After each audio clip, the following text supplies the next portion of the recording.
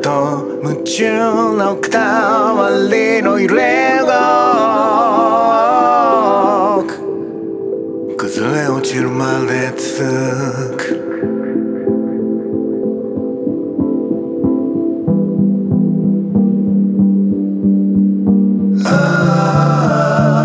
矛盾の塊、以外の何者でもない。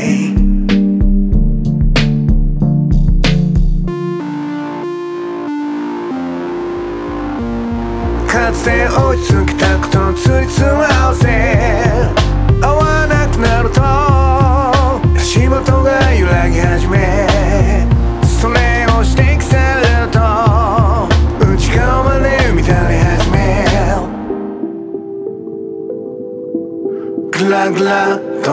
夢中の塊の揺れが崩れ落ちるまで続く。